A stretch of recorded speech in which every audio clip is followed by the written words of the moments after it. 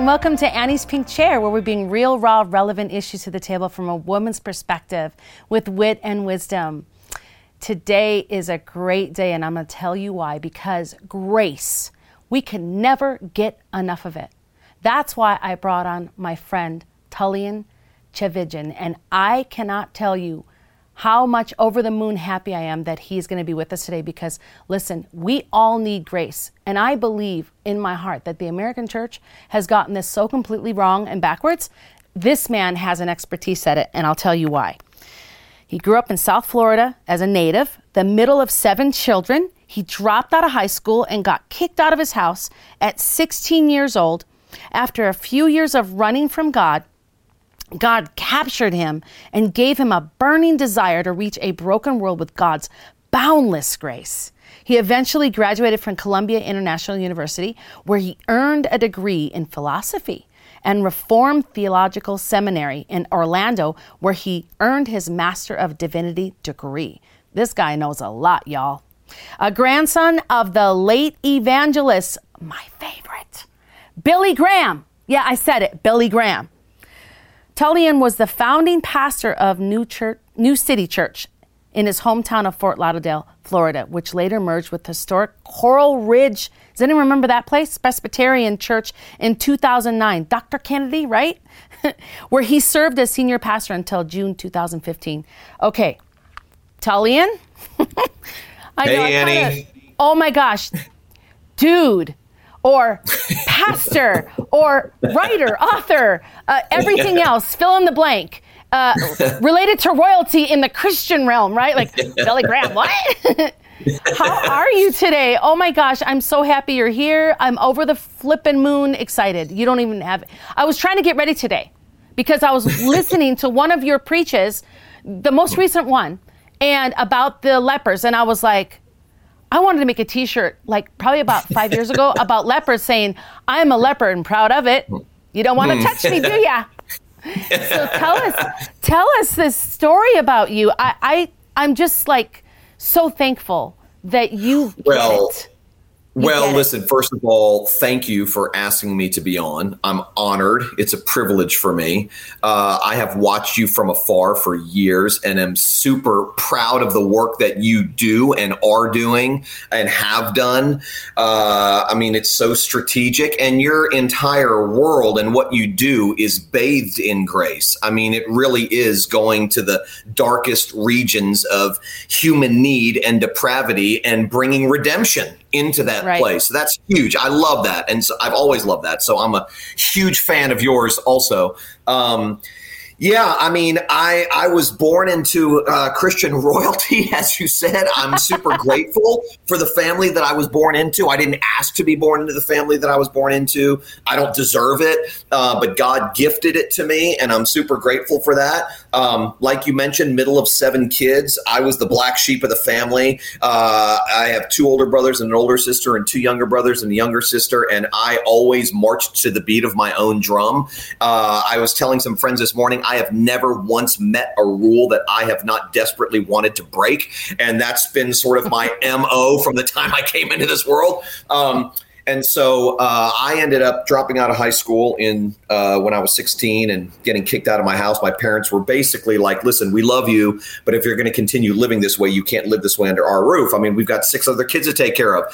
So I gladly left. When you're young and growing up in South Florida like I was, and you no longer have teachers looking over your shoulders or parents breathing down your neck, and you finally feel free to do whatever you want to do, it's a wonderful feeling at first. And the Bible says that sin is pleasurable for a season. And when that season comes to an end, you're left with a gaping hole in your soul that only God is big enough to fill.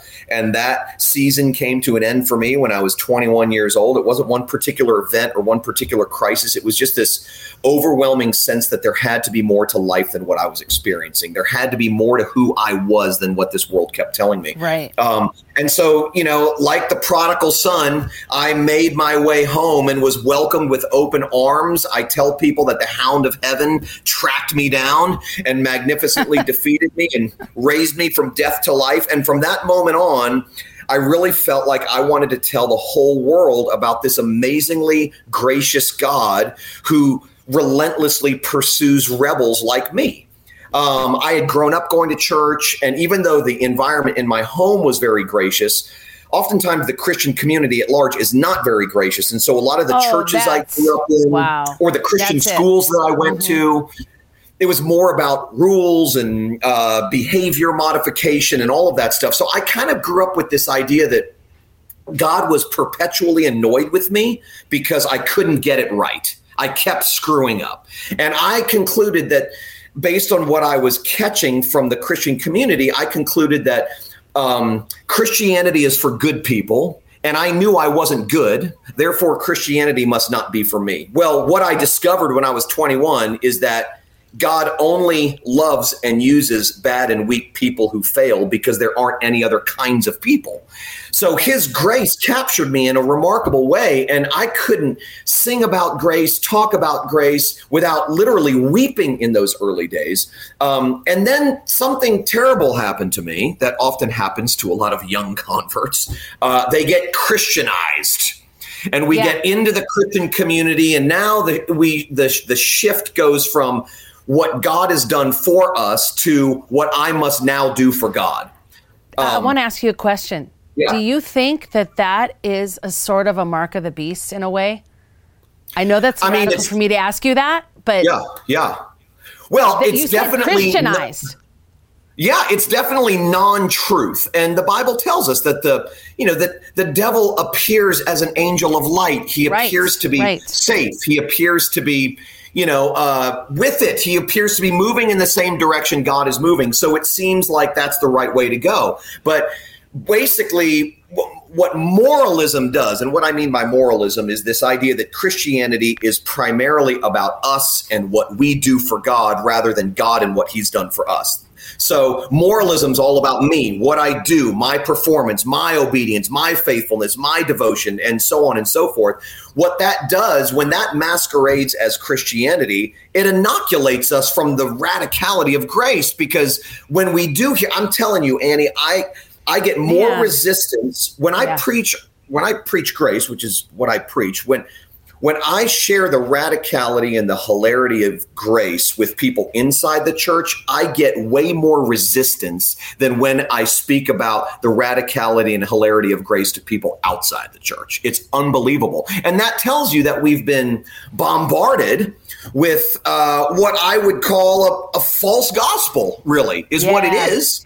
A religious gospel. A religious gospel is this, something that can't be religious, because the gospel's good news. You can't have good news with religiosity, right? No, you cannot. You can't. You're exactly right. No, you're exactly right. In fact, the current sermon series that I'm preaching at our church here in Jupiter, Florida, is called Irreligious. And basically, I'm walking through different parables, stories, episodes in the Gospels, and showing how there was nobody more anti-religious in all of human history than Jesus. No one. Amen. Which is mind-blowing to people when they hear that, because when they think about religion, they think about, well, religion's all about God, when in actuality, it's not. Religion's all about me. It's about what I do, my performance, the rules that I'm keeping, if I'm getting better. It's all about me and my climb to God, whereas Christianity is all about God and his descent to us in Jesus. That is so good. So you said they Christianized you, like they made you into this little soldier for them. Yeah. And then you you obviously got married, had babies, and 3 kids, right? 3 kids. Yep. And then went off to college, went off to seminary, was on a mission to tell the whole world about this amazingly gracious God. To make a very long story short, ended up rising to the top of my industry, was pastoring one of the most historic churches, was writing a book every year, was on TV around the church. world. I loved Coleridge. I used to watch Dr. Kennedy. Before he passed away, obviously. I loved his heart.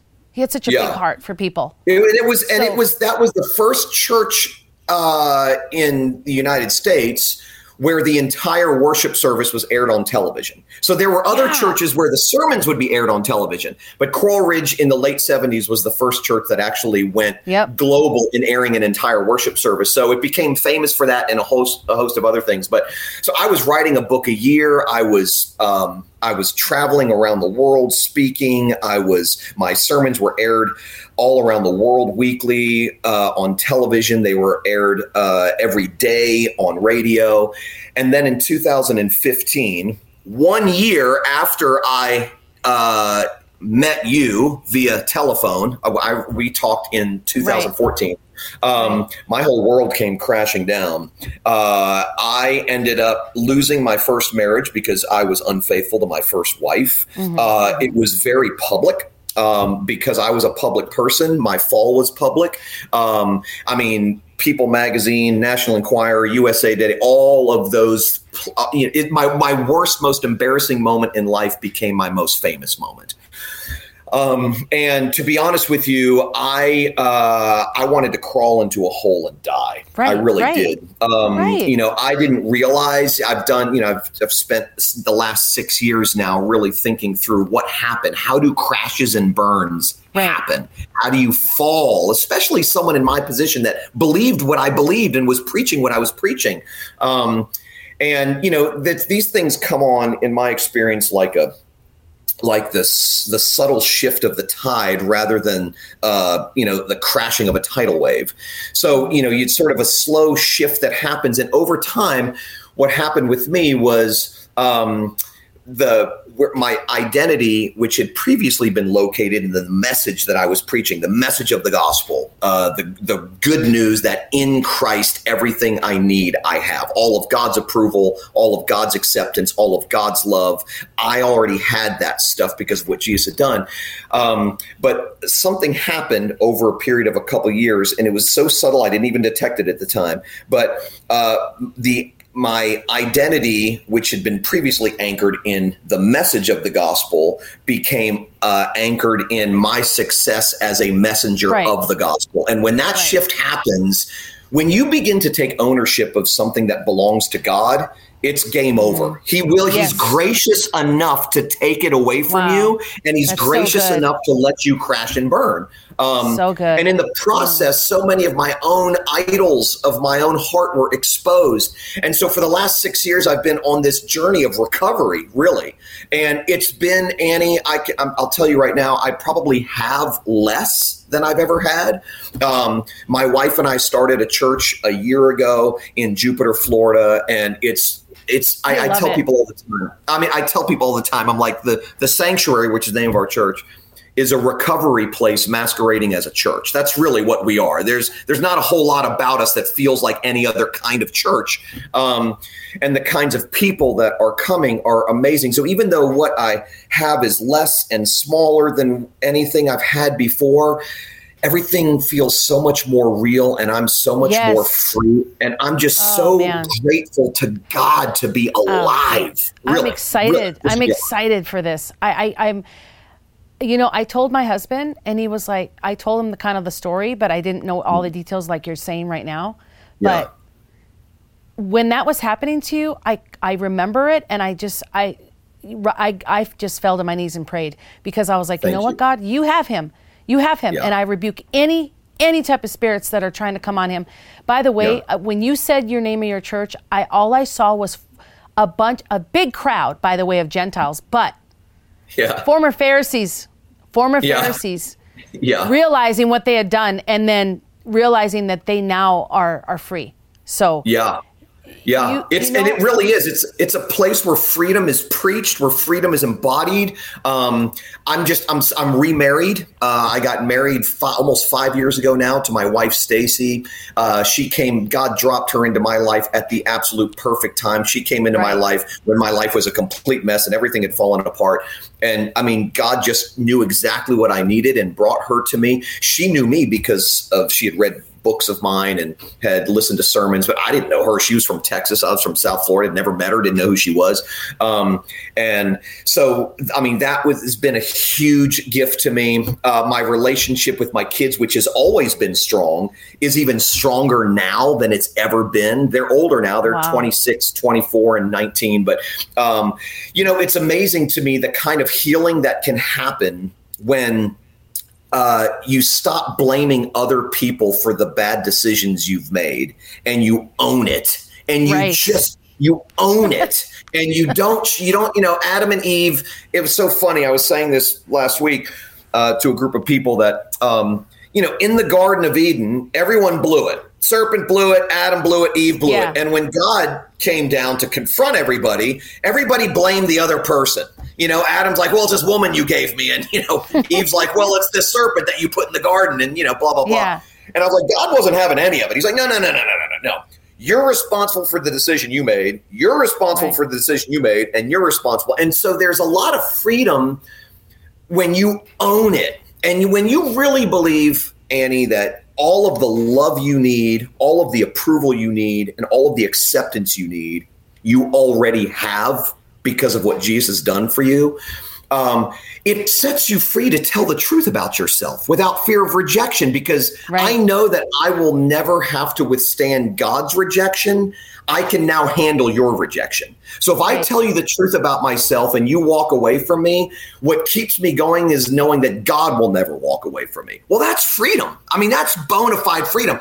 And it makes you dangerous in all of the right ways because you're just not afraid to tell the truth about yourself and to tell the truth about God's grace. The true test of you realizing God's grace in your life, I honestly see it in the situation that happened to you, a public fall in front of the entire world. Like, did you ever feel depressed and mad, angry, or did I guess maybe all those emotions happened, but then also did you feel thankful that better happen right now than later?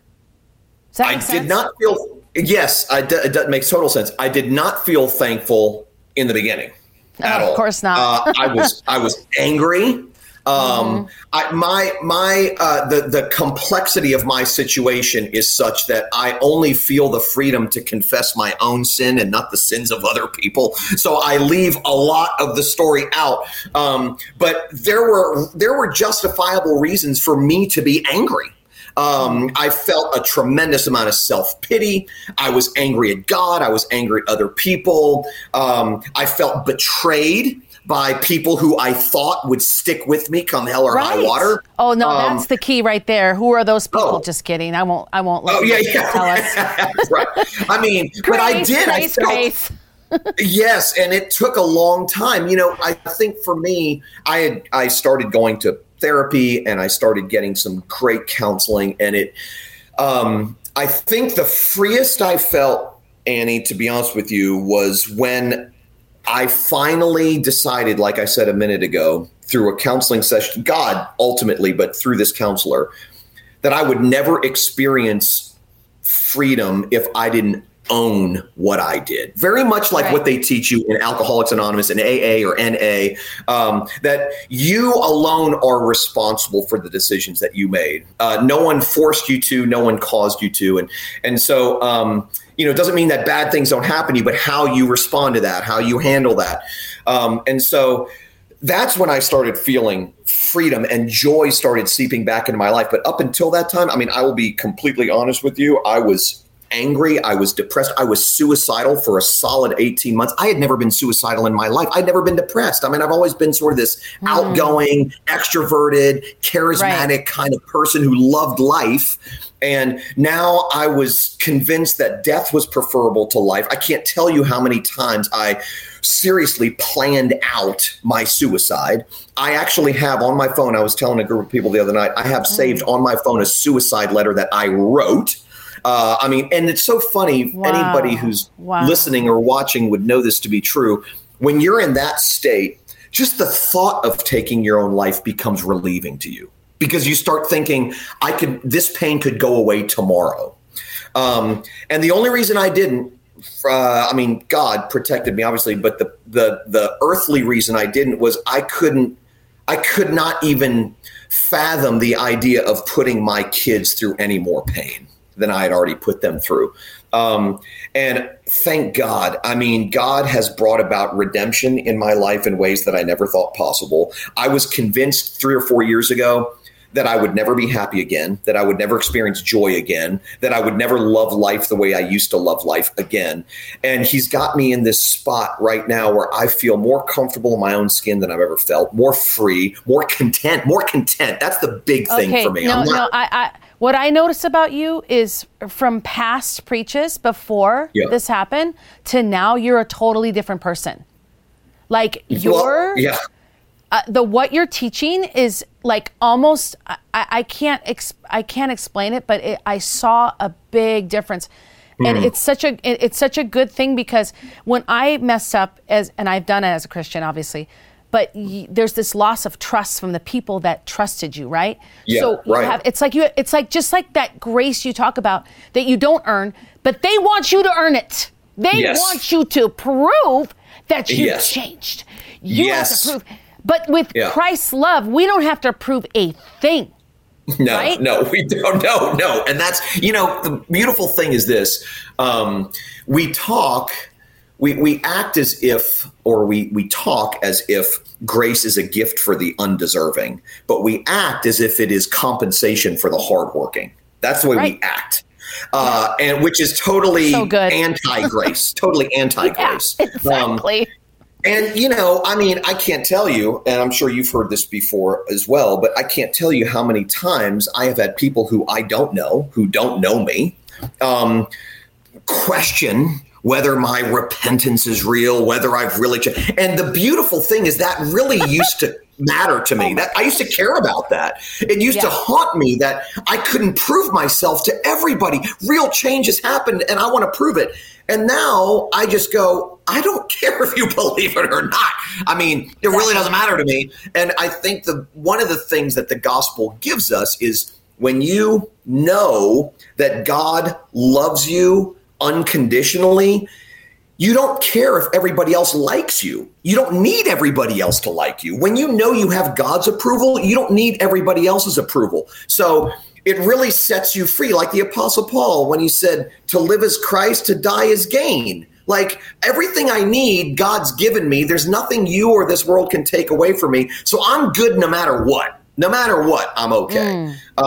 That is not just a gift, but that gives your life great power and boldness and courage to not just tell the truth about God, but to tell the truth about yourself. And so it's been an incredibly painful journey for me and for other people. But on this side of things now, I look back and I am absolutely thankful. Absolutely. My wife, who echoes something you just said a minute ago, she said, I listened to all your sermons before you bottomed out. And she said, all of your sermons were very sympathetic toward the sufferer and the sinner. But now when I listen to you, your sermons are empathetic to the sufferer and sinner. It's not just that you're hearing what people are saying, you're feeling what they have felt. And she said, so even though the message is the same, the messenger is different. Because I'm always lamenting. This is going to sound terrible, but I'm always going, gosh, I hear snippets of my sermons from before, and I think my preaching was better then than it is now. Like my mind's not as sharp. Lie. Well, that probably is. She's always there to graciously remind me. She's like, listen, I don't know what you're hearing or what you're seeing. Exactly. All I know is this, you're a different guy, and that comes through. And that's just the work of God. I mean, there really is the fact that God can bring beauty out of ashes. I mean, resurrection is his business, and he does that to us all the time. It's so good, Tully. And listen, we have a couple minutes left. I want to know how people can follow you and, question and actually get set free if they message you or your team, because there's people that are going to watch this, they're right now are watching and listening, that need to get set free from their own legalism and their own pharisaical attitude and their own ungrace for themselves. Yeah, so and their own guilt and shame and regret. Absolutely. And maybe they're suicidal, maybe they're depressed. So where can they find you? And also, let's pray, or you pray, actually. Get them set free right now. Go for it. Well, so they can find me. They can find me a couple different places. My website's just tullian.net, TULLIAN.net, and they can email me there. I get all of those. I don't have a team of people. My wife and I are the team. so I get them. On Facebook, they can find me, just Tullian T. Instagram is Tullian TCH. And then the Sanctuary. They can go to the Sanctuary. They just look up the Sanctuary Jupiter or the Sanctuary Florida. They can find it. We have a YouTube channel, so they can get all my sermons.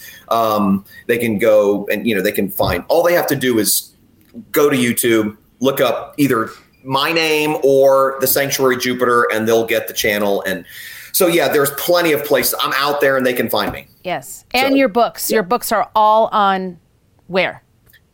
Well, all on Amazon. I just recently released a book of mine that I wrote originally in 2011, but we just re-released it with a new introduction that kind of takes into account the last 6 years of my life, called Jesus Plus Nothing Equals Everything. Easy title to remember. They can find that on Amazon. So, yeah. Yes, they can find me. People can, and we literally, Annie, get hundreds of notes and letters from people all over the world who tell us their own stories, because I'm so out there with my story. Wow. They feel safe telling me. My God, and James, it's in James. Confess your sins to one another. I'm telling you, people are getting healed through your obedience in your ministry. I'm telling you.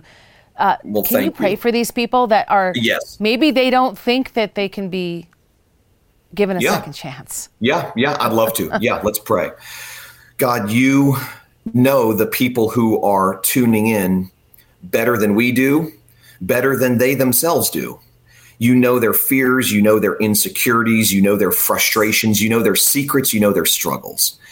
And my prayer for all of them right now is that you would meet them right where they are, that you would make yourself and your amazing grace and your outrageous mercy known to them right where they are and in those places where they desperately need to experience those things. I pray that you would bring healing across the board. You know how many out there are dealing with guilt, shame, regret, loss, and you are the great physician, the great redeemer, the great resurrector. You can bring beauty out of ashes like you have in my life, like you have in Annie's life. So we ask you to do that. We know that you can. We pray that you will. And I just pray your protective covering over these people, all of them, that you would, in some cases, bring them to a point where they realize how desperate they are. And for those who are feeling their desperation, bring healing to them in a profound and tangible way. We pray these things in Jesus' name. Amen. Amen. Tullian, I'm so sad that the time's over, but listen, we will be getting you on here again. And also, if you guys, again, want to follow him, please just go to Tullian.net. Is that what you said? Tullian.net. Tullian.net is one place they can find me. Yep. Yes. They can email me there. Yep. Or the Sanctuary website and all that stuff. And I highly recommend everything he's talking about right now on Facebook, because I'm going to be back watching all your videos, dude. I'm so excited.